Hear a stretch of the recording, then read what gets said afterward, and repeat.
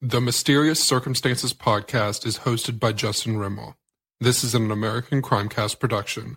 Visit us at our new home at accproductions.org. Remember, everyone is innocent until proven guilty in a court of law.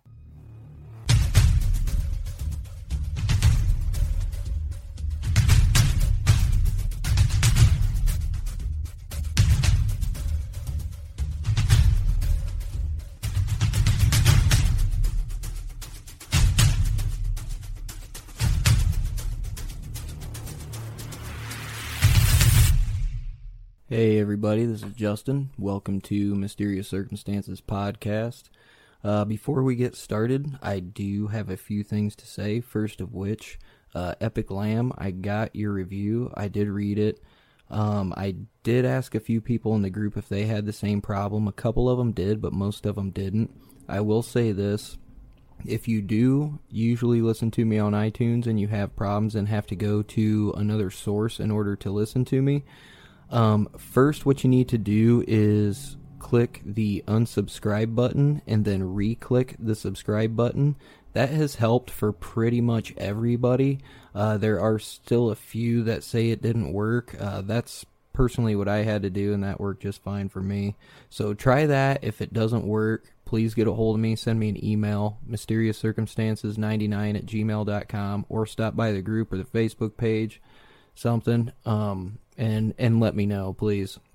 And if I need to, I will get a hold of iTunes, because it wouldn't surprise me if they fucking hated me or something, so whatever. Next order of business is Mysterious Circumstances Magazine. Alright? There's a podcast, which is what I do, and there's a magazine, which is what I do not do.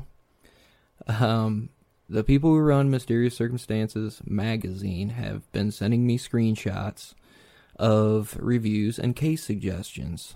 This is not my podcast Facebook page. They are nice enough to think it's very amusing and they're very cool, and I'm actually going to have one of them on and we're going to do an episode together just so we can set the record straight. Look for my logo. Look for the word podcast. You know, look for the pictures. Stop on by, just come in the group if you want to. I don't care. But just so you are aware, please be aware of what you are liking, what Facebook page you are liking before you start leaving reviews and case suggestions. So I do not get all those. I respond to every single review, case suggestion that I get. Every single fucking one of them. So come on by the right Facebook page. We'll get it all squared away. Next order of business. As some of you heard on my shoutouts and reviews episode, the very infamous episodes that I put out about once every month or so, I went the fuck off on the Dirty Bits podcast. Somebody left me a shitty ass fucking review, which let me just say this right now. I have nothing against bad reviews, but at least prove to me that you listen to fucking content or make the goddamn thing constructive. If you start attacking me personally, I'm gonna get fucking pissed. I don't give a fuck if you like me or not. Really don't. I got family that don't fucking like me, and I'm still living just fine, alright? But if you're gonna leave a bad review, fucking make this shit constructive and at least prove to me that you fucking listened to an episode.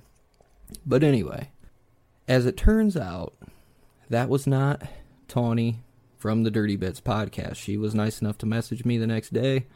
And, hindsight is always 20/20. I probably should have messaged her first before I went the fuck off, but I did not.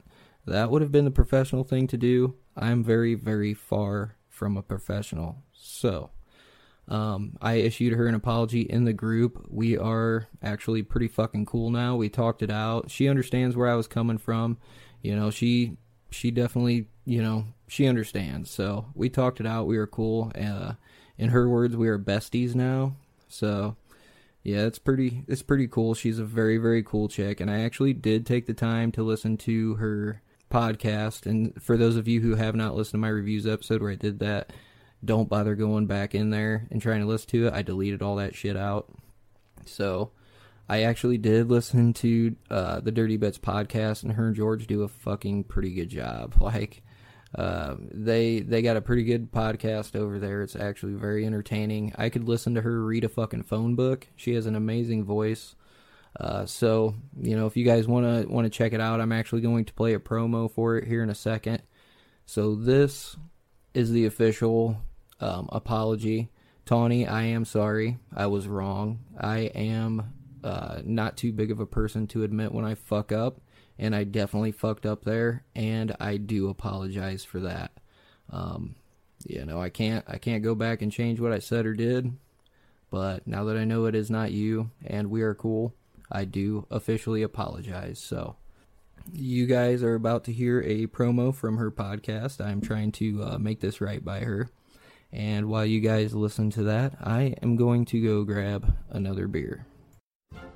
Hi, I'm Tawny Plattis, and I host the Dirty Bits podcast, a show where I very casually retell the sexy, scandalous, and salacious stories your teacher probably left out. We premiere a new episode every Tuesday night at 7 p.m. Pacific Standard Time.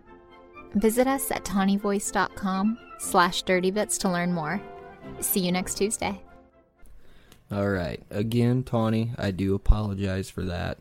Somebody should have chose a better username for their shitty iTunes review. So, hope I made that right by you.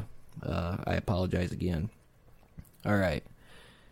Now, starting off this episode, I have to point out that on the skeptic side of things, Ellie brought up some very good points. But I do have to say that I'm going to take the famous psychic quote-unquote debunkers out of the fucking equation. And here's why. As some of you know, like Elliot stated, James Randi is a supposed famous psychic debunker. Now, everybody who's a skeptic is really, really, really big on documentation. They want facts. They want fucking evidence. James Randi is said to have debunked about 1,000 psychics. Since, I believe, 1964, I want to say. I could be wrong. That really doesn't matter. The fact is that I've only seen documented evidence of him actually debunking probably about 6 to 10 people. It depends if you count groups into the equation. The thing about James Randi that people don't understand as well is that there is a shitload of red tape around the whole James Randi debunking $1 million prize thing. One of which being a Randi quote, which actually says, and I quote, "Concerning the challenge, I always have an out." That's a little bit concerning. Another thing that we have to know is that James Randi has actually rejected some applicants before, one of which being a man named Rico Kolodny. He has stated that he has survived without food since 1998. Now, originally Randi had rejected his application. And there's a very good reason, which I will get to here in a second. Now, in 2006, Randi finally agreed to test his claims, and the two parties were unable to agree on a venue to do this in, and a controlled environment as well. Because that's the other thing. He will travel, he will send people there. He physically does not have to be there. But it has to be a very, very, very controlled environment. The other thing about this is that the person has to be 100% accurate. There is no quote-unquote psychic, okay, in the history of fucking mankind, or anything paranormal, or anything mysterious, which is what this $1 million prize is for, that is 100% And that goes with everything. And in just in case you folks didn't know, the only fucking thing in this life that is 100% guaranteed is that one day you will fucking die. That is the only thing in this life that is guaranteed. Therefore, he makes it extremely fucking hard, and he does have all of the odds stacked in his favor for this $1 million prize. Another person who was rejected was a group that referred to themselves as Yellow Bamboo. A gentleman named Pak Sarinjan. I think that's how you pronounce his name. He said he could knock down attackers at a distance only using a piece of yellow bamboo. Now, he sent video clips in, and he was rejected because supposedly the video clip was at night, and people watched the video and said that it looked like they were using an electroshock weapon and that it didn't look legit. So they technically have not even been considered because of that reason. Another thing that is pretty interesting about all these rules regarding the applicants is that up until March 8th, 2011, you needed press clippings, you needed a letter from an academic institution, and a public video demonstrating your ability. Now, what this did was this excluded a lot of people from, say, third world countries and other people who, might not have brought any of their quote-unquote abilities to the forefront and got, any kind of media exposure or anything like that. Now, in 2011, he did change the rules a little bit to allow people to submit, say, an online video per, social media and shit like that. But still, it should be noted nobody has collected this $1 million prize. Another little interesting fact about that $1 million prize is that it's not really $1 million. It is actually a handwritten check for $10,000, and the rest of the money is in bonds. It is in, I believe, negotiable bonds. Now, there is a woman by the name of... Her name was Rosemary Altea, or Altea, or Altea. It's Altea. I'm not sure how to pronounce it, nor is that part important. But she agreed to take the challenge, but she ended up backing out via Twitter because she found out that the $1 million prize was not actually $1 million, but it was in the form of, like I said, negotiable bonds, and it was held within the James Randi Educational Foundation prize account. Now, validation of the account and the prize amount could always be supplied on demand, but it should be noted that there were no actual, $1 million in cash. You're not getting a fucking check for $1 million. This was all in bonds and bullshit like that. So she found that out, and that is when she decided to back out. So, moving forward from that, it should also be noted that I have been asked 1 million fucking times what my opinion on this is. I have no opinion. Maybe I'll tell it to you at the end, maybe I won't. Because at the end of the day, my job as a podcaster is to give you the most unbiased information that I can possibly give so that you can make your judgment. Now, in doing that, I have to have a little side note and say, if you are a skeptic who has never personally had any kind of experience with a psychic, then I don't really hold your opinion to very much face value, because that means you are basing everything on something that somebody else said or something that somebody else did, and that's I don't want to say naive, but it kind of is. You have to experience this for yourself in order to understand it and in order to have an open mind about it. Now, as we all know, if you go to research as a skeptic, and this is not, against Ellie, because I asked her to research as a skeptic. If you're going to research as a skeptic, you're always going to find things wrong. If you research as a believer, you're always going to find things right. That's the way it is. You have to approach this as a skeptic, but with an open mind. Because at the end of the day, not fucking many of us has seen $1 million fucking dollars in cash. But that doesn't mean it doesn't exist, and we all fucking know that it's out there somewhere. Just because we personally have not seen it or experienced it does not mean that it doesn't exist, and we have to keep that in the back of our mind. Now, moving forward with those, opening statements, I guess you could say, I really wanted to start this episode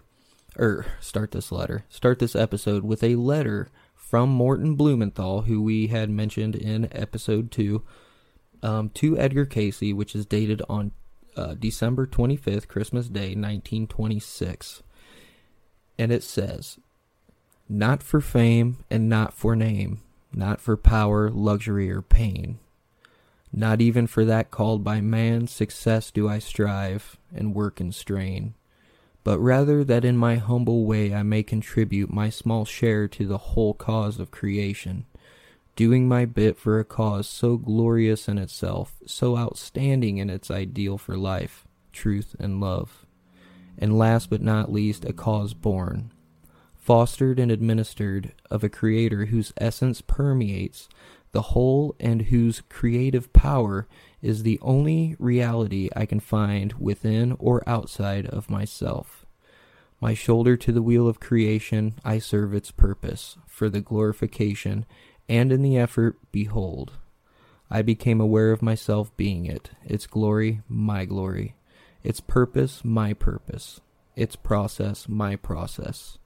I lose myself in it, but to find myself again, this power of life and creation, such is the lesson of life and once learned. Now, I stated that letter because this is how Blumenthal wanted to approach Edgar Cayce. As we had stated in episode 2, the Blumenthals were huge financial backers. They single-handedly, it was Morton and Edwin Blumenthal, they single-handedly financed the Cayce Hospital and actually bought Edgar Cayce a house. Now, the reason I bring this up is because in order to research Edgar Cayce on whether he was real or fake, we have to also research the people around him. The Blumenthals were a big part of Cayce's life towards the end. Now, why this was important is because Morton Blumenthal had a lot of readings from Cayce, most of which being dream interpretation, but towards the end of his life, Cayce, as long as he knew ahead of time, he agreed to do financial readings as well. Now, why this is important is because there's a lot of people who say, and again, I'm not picking on Ellie, she brought up a shitload of points that I was going to bring up on the skeptic side. There's a lot of people who supposedly, predicted the Great Depression. Excuse me. That is true. That is very, very true. But if so many people were able to predict the Great Depression, then how did so many rich motherfuckers lose every single penny they had? You gotta keep that in the back of your mind. Now, the Blumenthals, there was a struggle for power because of money between David Kahn, which was a hometown friend of Edgar Cayce, and, the Blumenthals, him and his brother, Morton and Edwin. There was a struggle of power over Edgar Cayce's abilities and who basically owned the rights to him. Now, a lot of people are like, well, Edgar Cayce was in it for the money. And this is why I bring this up. As skeptics, they're like, well, he was in it for the money. Edgar Cayce was never fucking rich, ever. He never made more than $3,400 a year, which is what the Blumenthals basically paid him per year to do what he did to help them out on their finances. $3,400 a year at this point in time is about $47,700 U.S. currency in today's money. That is not shit. I mean, granted, you can live on that just fine. But after taxes and all that bullshit, it's going to be real fucking hard, okay? So you have to keep that in the back of your mind. And also, when they lost the power struggle, basically... Excuse me. Sorry, I've been sick for the last couple of days, so I'm going to have to drink more beer and clear my throat. Yeah, it tastes so good. Anyway, we have to keep in mind that the Blumenthals eventually lost the power struggle over Cayce. Now, David Kahn, it should be noted, made a small fortune in the furniture industry. Now, how he did this, he claimed that it was because of the help of Cayce. Whether or not that's true, I'm not sure, but he ended up being pretty fucking well off. As for the Blumenthals, when they lost the power struggle, and yes, it was over money, there were a couple bad readings that Edgar Cayce did.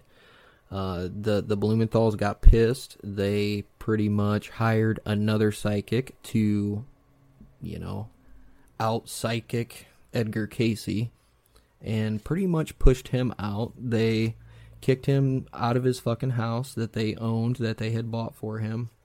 And he was pretty much he was poor as fuck.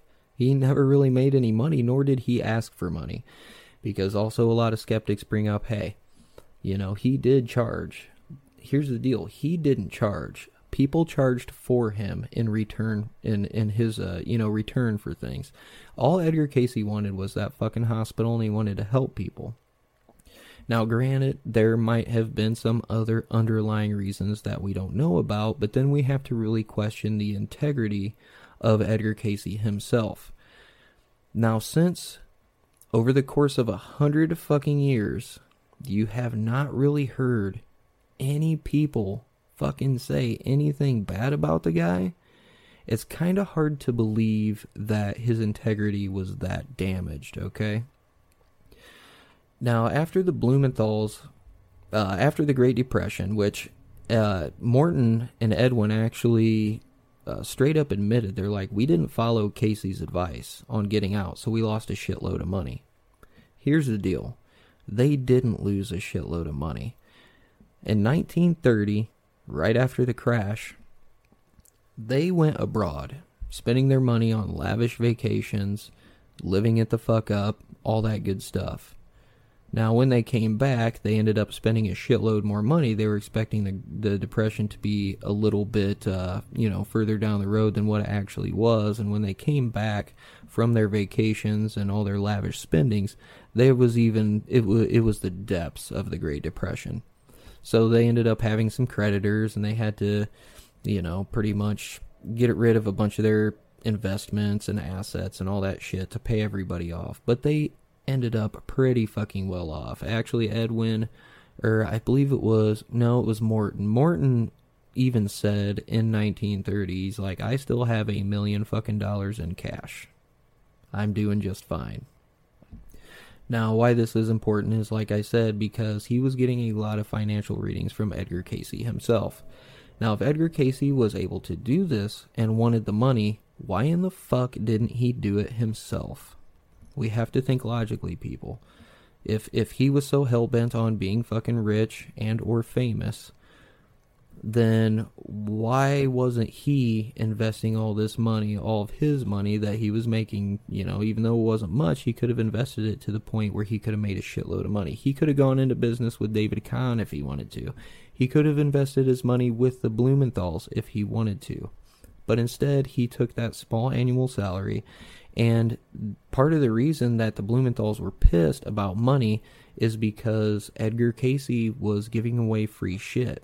The guy could not fucking say no to anybody. He was giving away free meals. He was doing free readings. He didn't care. He wanted to pretty much just help people. And I think that's what a lot of us forget, is that to Edgar Cayce, it was not about the money. Otherwise, if he was a psychic and he was able to make other people money, then he probably would have tried to make himself money. Now, moving on from that a little bit, we have to take a lot of on the skeptical side. We have to take into, the transcripts. Everybody brings up the transcripts. Well, there's no names. There's no names on the transcripts. How can we track down these people? How can we document these people? Well, here's the deal. Like, it's the early 1900s, all right? Going to see a psychic was not a fucking cool thing to do. It wasn't something that you posted about on fucking Facebook. It was an embarrassment. People would think you were crazy. You would be ridiculed. You'd be excommunicated by the fucking church. Cayce himself was charged with heresy by his fucking church and eventually kicked out. I mean, he eventually was found innocent, which I don't know what the fuck the church is going to do to him anyway. I don't know, maybe give him 40 lashes or something, I don't know. But the fact of the matter is no, there were no names on the transcripts. They were fucking numbers. But the transcripts were still word for word. So while we take that into consideration, you gotta also take this into consideration. If he was not a psychic, why would some of the most important and smartest people in the world seek him out to give them readings? People, the likes of a U.S. president and Nikola Tesla himself. Now, granted, these are not documented who they are in the transcripts, but one skeptic who eventually became a believer after he started reading all these transcripts, I believe his name is Sidney Kirkpatrick. I'm not sure on the last name. I really can't remember. To be perfectly honest with you, I have no fucking notes right now, so I'm just kind of freeballing this shit. But what he actually did in one of his books is he documented the exact timelines of Edgar Cayce, Nikola Tesla, and the said U.S. president. Now, at the time of one of the readings that was said to be for the president, Edgar Cayce was actually documented on paper to be in Washington, D.C. for that time frame. I believe it was anywhere from like 3 days to a week. I'm not 100% sure on the time frame. Now, why would a poor old boy from Kentucky go to Washington, D.C.? For no fucking reason. I don't want to go there. Fuck Washington, D.C., and that's not even a political thing. I'm just saying, fuck Washington, D.C. Another thing is Nikola Tesla. Now, like I said, there's no names. But if you track where Nikola Tesla was at certain points in time in his life, which is very, very documented, and track at the same time, which is what this author did, the movements of Edgar Cayce, there was a meeting point of about 2 fucking days to where those two were in the exact same town, in the exact same hotel, on the same day. And this reading included things about electromagnetic fields and a couple other things that would, pretty much give Nikola Tesla away. I for the life of me, I cannot remember. It was transmutation. That's what it was, transmutation. Now, this is pretty much Tesla right there in a fucking nutshell. Another thing that we have to bring up while we're, referring back to the psychic debunkers. Harry Houdini, okay, the great lovable escape artist that we all know, who was pretty much the fucking shit. I mean, he was pretty fucking amazing. In the later part of his life, he lost his mother. Now, he went to psychics to see if he could try to contact his mother, because he did have a supernatural belief. He really, really, really did. He was somewhat of a spiritualist. But what he didn't appreciate was people that, were charlatans, preying on the weak, preying on the vulnerable. So what he did in the latter part of his life is he went around the fucking world and debunked these people. And when he did them, he would expose them for their tricks. And he would be very, very vocal about it. There would be print-ups in newspapers. There would be fucking articles. It was everywhere in the fucking media, and these people were ruined. Now, it is stated that there was a meetup between Harry Houdini and Edgar Cayce. I fucking tried for a week to get information on this. I could not find information. Now, if we look at it that way, then yeah, maybe it's bullshit, maybe it's not. But here's the deal. There's a lot of people we can't fucking track down now because everything was in numbers. But how the story goes is that Harry Houdini did meet with Edgar Cayce, and when he walked away from this meeting and had his reading, he said absolutely nothing. But the thing about the story is that both of them agreed not to talk about it. Now, what the fuck is that all about? Some people say, well, the Blumenthals probably paid, fucking Harry Houdini off not to say shit. Let me tell you something. Harry Houdini was an angry little man, alright? He was fucking pissed off at psychics. And he already had plenty of his own fucking money. So I highly fucking doubt that is any kind of anything in the scenario. So, I mean, I kind of exclude that, but I can understand why some people still are like, well, there's no documentation. Well, if both parties agree not to fucking talk about it, then there's probably not going to be any documentation. But this story is in several places.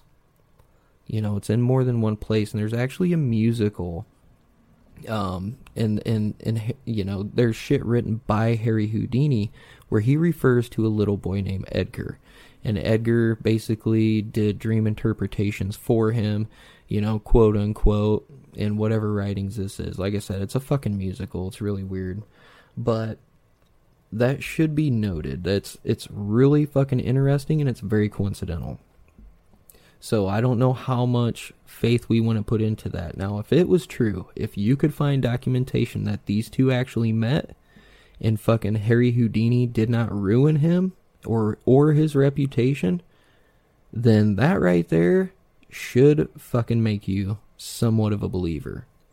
Because a lot of other people, they say Edgar Cayce was a fancy-ass magician and all these people around him made him look, you know, extremely kick-ass.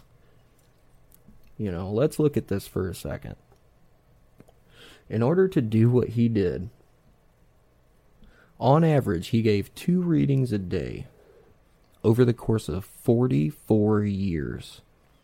Now, there were times when he quit, but there were also times that towards the end, where he was doing 6 to 8 readings a day. So, on average, he did 2 readings a day for 44 fucking years.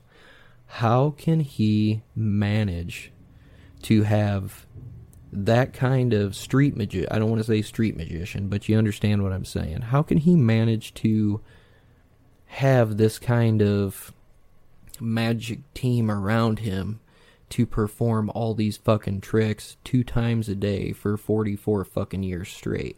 And that would include people coming into his life, people going out of his life. Because Al Lane, who was the very first original person who put him under hypnosis and taught him how to do it himself, Edgar Cayce didn't even trust that motherfucker. I mean, that's why he was so, you know, adamant about not doing what he did. It was straight up because he did not trust Al Lane. Did not trust him at all. Al Lane pretty much kept talking him into it. You know, just very, very persistent, and finally he gave in, because that's, you know, he was under the assumption, and Al Lane himself was like, you can help people. And of course that was something that Cayce had always wanted to do, and that is proven fact. That's from people who were around him, that knew him, that were around, you know, with him for years and years and years. So, you know, you kind of have to take that into account when you think that he was just some kind of fancy-ass fucking magician like a David Blaine or some shit. Takes David Blaine like 2 fucking years to plan one fucking magic trick where he freezes himself in a block of fucking ice for like 3 days. I don't even know. I don't watch that shit. But you gotta take that into account.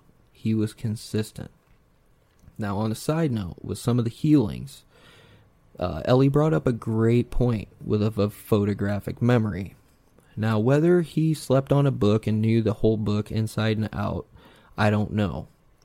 Now, Cayce and his relatives stated that until he fell asleep that one time on the book, he was a very poor student. Now, you would naturally assume that if he's in school, he knows how to read, and he did know how to read before that, so why wasn't he retaining the information then?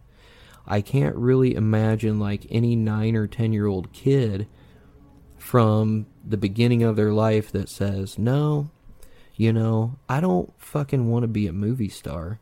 What I want to do is, you know, fuck people over by giving a bunch of psychic readings and not making any fucking money off of it. I mean, you have to take that into consideration, and I'm not trying to be condescending by saying that, but I'm saying you have to look at it from a common sense perspective. Now, he might have had the ability, a photographic memory. There's a fucking great chance, which would have gave him the ability to retain all this medical knowledge. But if that was the case, why the fuck wasn't he the greatest doctor on the goddamn planet? Why did he decide to go this route and basically get made fun of and fucking shunned by all kinds of people who totally disrespected him most of his fucking life? You gotta take that into account. And, you know, I mean, you know, you really gotta think about that. I don't know how many more things we can really get into on the facts and theories side of things, because, like I had previously stated, it's hard as a skeptic to look at something from the point of view of a skeptic. Yes, you have to go into it as a skeptic, but you have to have an open mind. Otherwise, there's no fucking way you're ever going to be swayed in one direction. You're always going to be swayed in one direction. You're never going to have that inkling that says, you know what, maybe he did do that. Maybe he fucking did. And yeah, some of Cayce's predictions were wrong. Let's look at Atlantis. Yeah, Atlantis never came out of the fucking sea off the coast of Florida. But Bimini Road was found within a year of him saying it was going to be found. Now, some people, it's very debatable on whether or not Bimini Road is a man-made structure.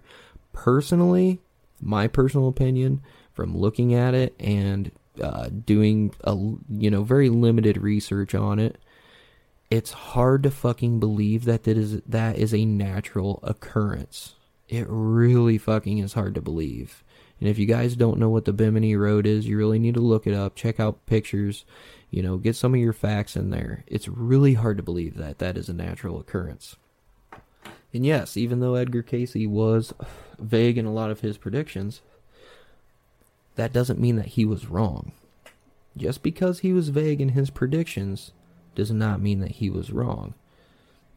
It should also, on a side note, be brought up that when Edgar Cayce gave, his on average 2 readings a day for 44 years, not one reading he gave did he ever speak in the first person.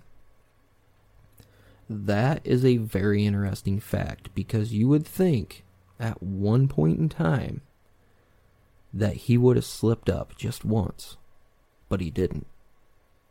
That is a very interesting fact right there. Now, we can sit there and criticize the validity of his predictions all we want, because Edgar Cayce himself never claimed to be a psychic. He never claimed to be a psychic, people. That is something that people pinned on him because of some of the shit he was saying. And when he got to the life readings, when he did his first one, it freaked him the fuck out. He didn't know what the hell to do. The Blumenthals were Jewish, so they pretty much had no Christianity mindset on what was coming out of his fucking mouth. But Edgar Cayce was a very devout Christian from a very young age. And when he started saying some of those things, it freaked him out to the point where he started getting into all these other spiritualities and religions. Now, I find that really, really fascinating, because he himself wanted to find out what it was all about. Now, this is documented when he starts researching all this other shit. Now, why I find that fascinating is because if he was some kind of fake, if he was some kind of charlatan, then why would he even fucking care? Can I ask you that question? Why the fuck would he even go to the trouble of giving a shit if he was only in it for fame, which I don't know what fame he ever got. Yeah, he's considered the greatest, the sleeping prophet. But in all honesty, he never really wanted any of that shit. The only thing he wanted from the year 1910 was a fucking hospital so he could help people. No fucking person grows up wanting to fucking own a hospital and fucking help people and give a shit away for free.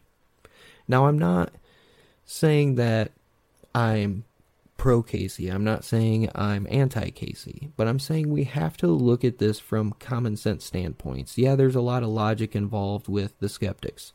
There's also a lot of logic involved with people who have had near-death experiences who fucking describe the exact same thing that Cayce had described when he would go into his trances to give his readings. So, we have to look at this ourselves. What do you believe? You know what I mean? So I guess for me personally, at the end of the day, here's pretty much, I guess, what I think about it. I think Cayce had a lot of fucking integrity. And I think he had too much integrity.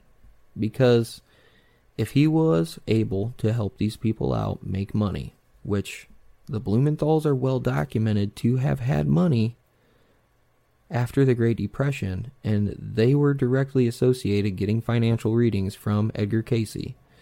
Granted, other people, quote unquote, predicted the Great Depression. But if that was the case, why the fuck didn't somebody stop it? Why the fuck didn't somebody say, hey, maybe we all, need to quit fucking doing this shit? Because in all honesty, the bubble got pretty big there towards the, the very beginning of the Great Depression. For those of you who don't, know that much about it, it was fucking bad. There were fucking kids selling newspapers on the side of the street that owned fucking stocks. That's how bad it was. And at the end of the day, if he was in it for the fame, why wouldn't he put himself out there? He never put himself out there. People put him out there. Why was he so fucking pissed when his father and old Mr. Ketchum were getting information on him on fucking horse races and betting and all this other good shit, trying to make money off of him? Edgar Cayce got pissed and didn't talk to his dad for a long fucking time because of that, because it violated his trust, because Cayce wasn't about that.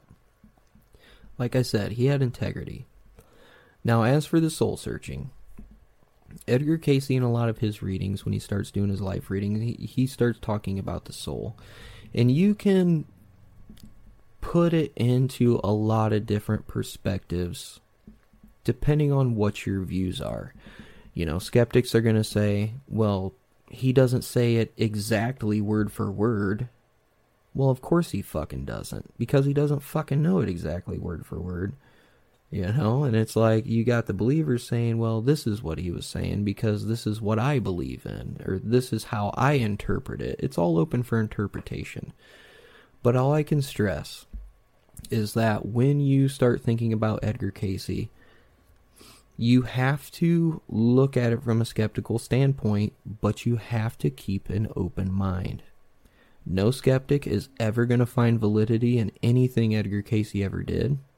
And no believer is ever going to find anything wrong with anything Edgar Cayce ever did. And that's the bottom fucking line. So, I beg you to do your own research. Look into it yourself.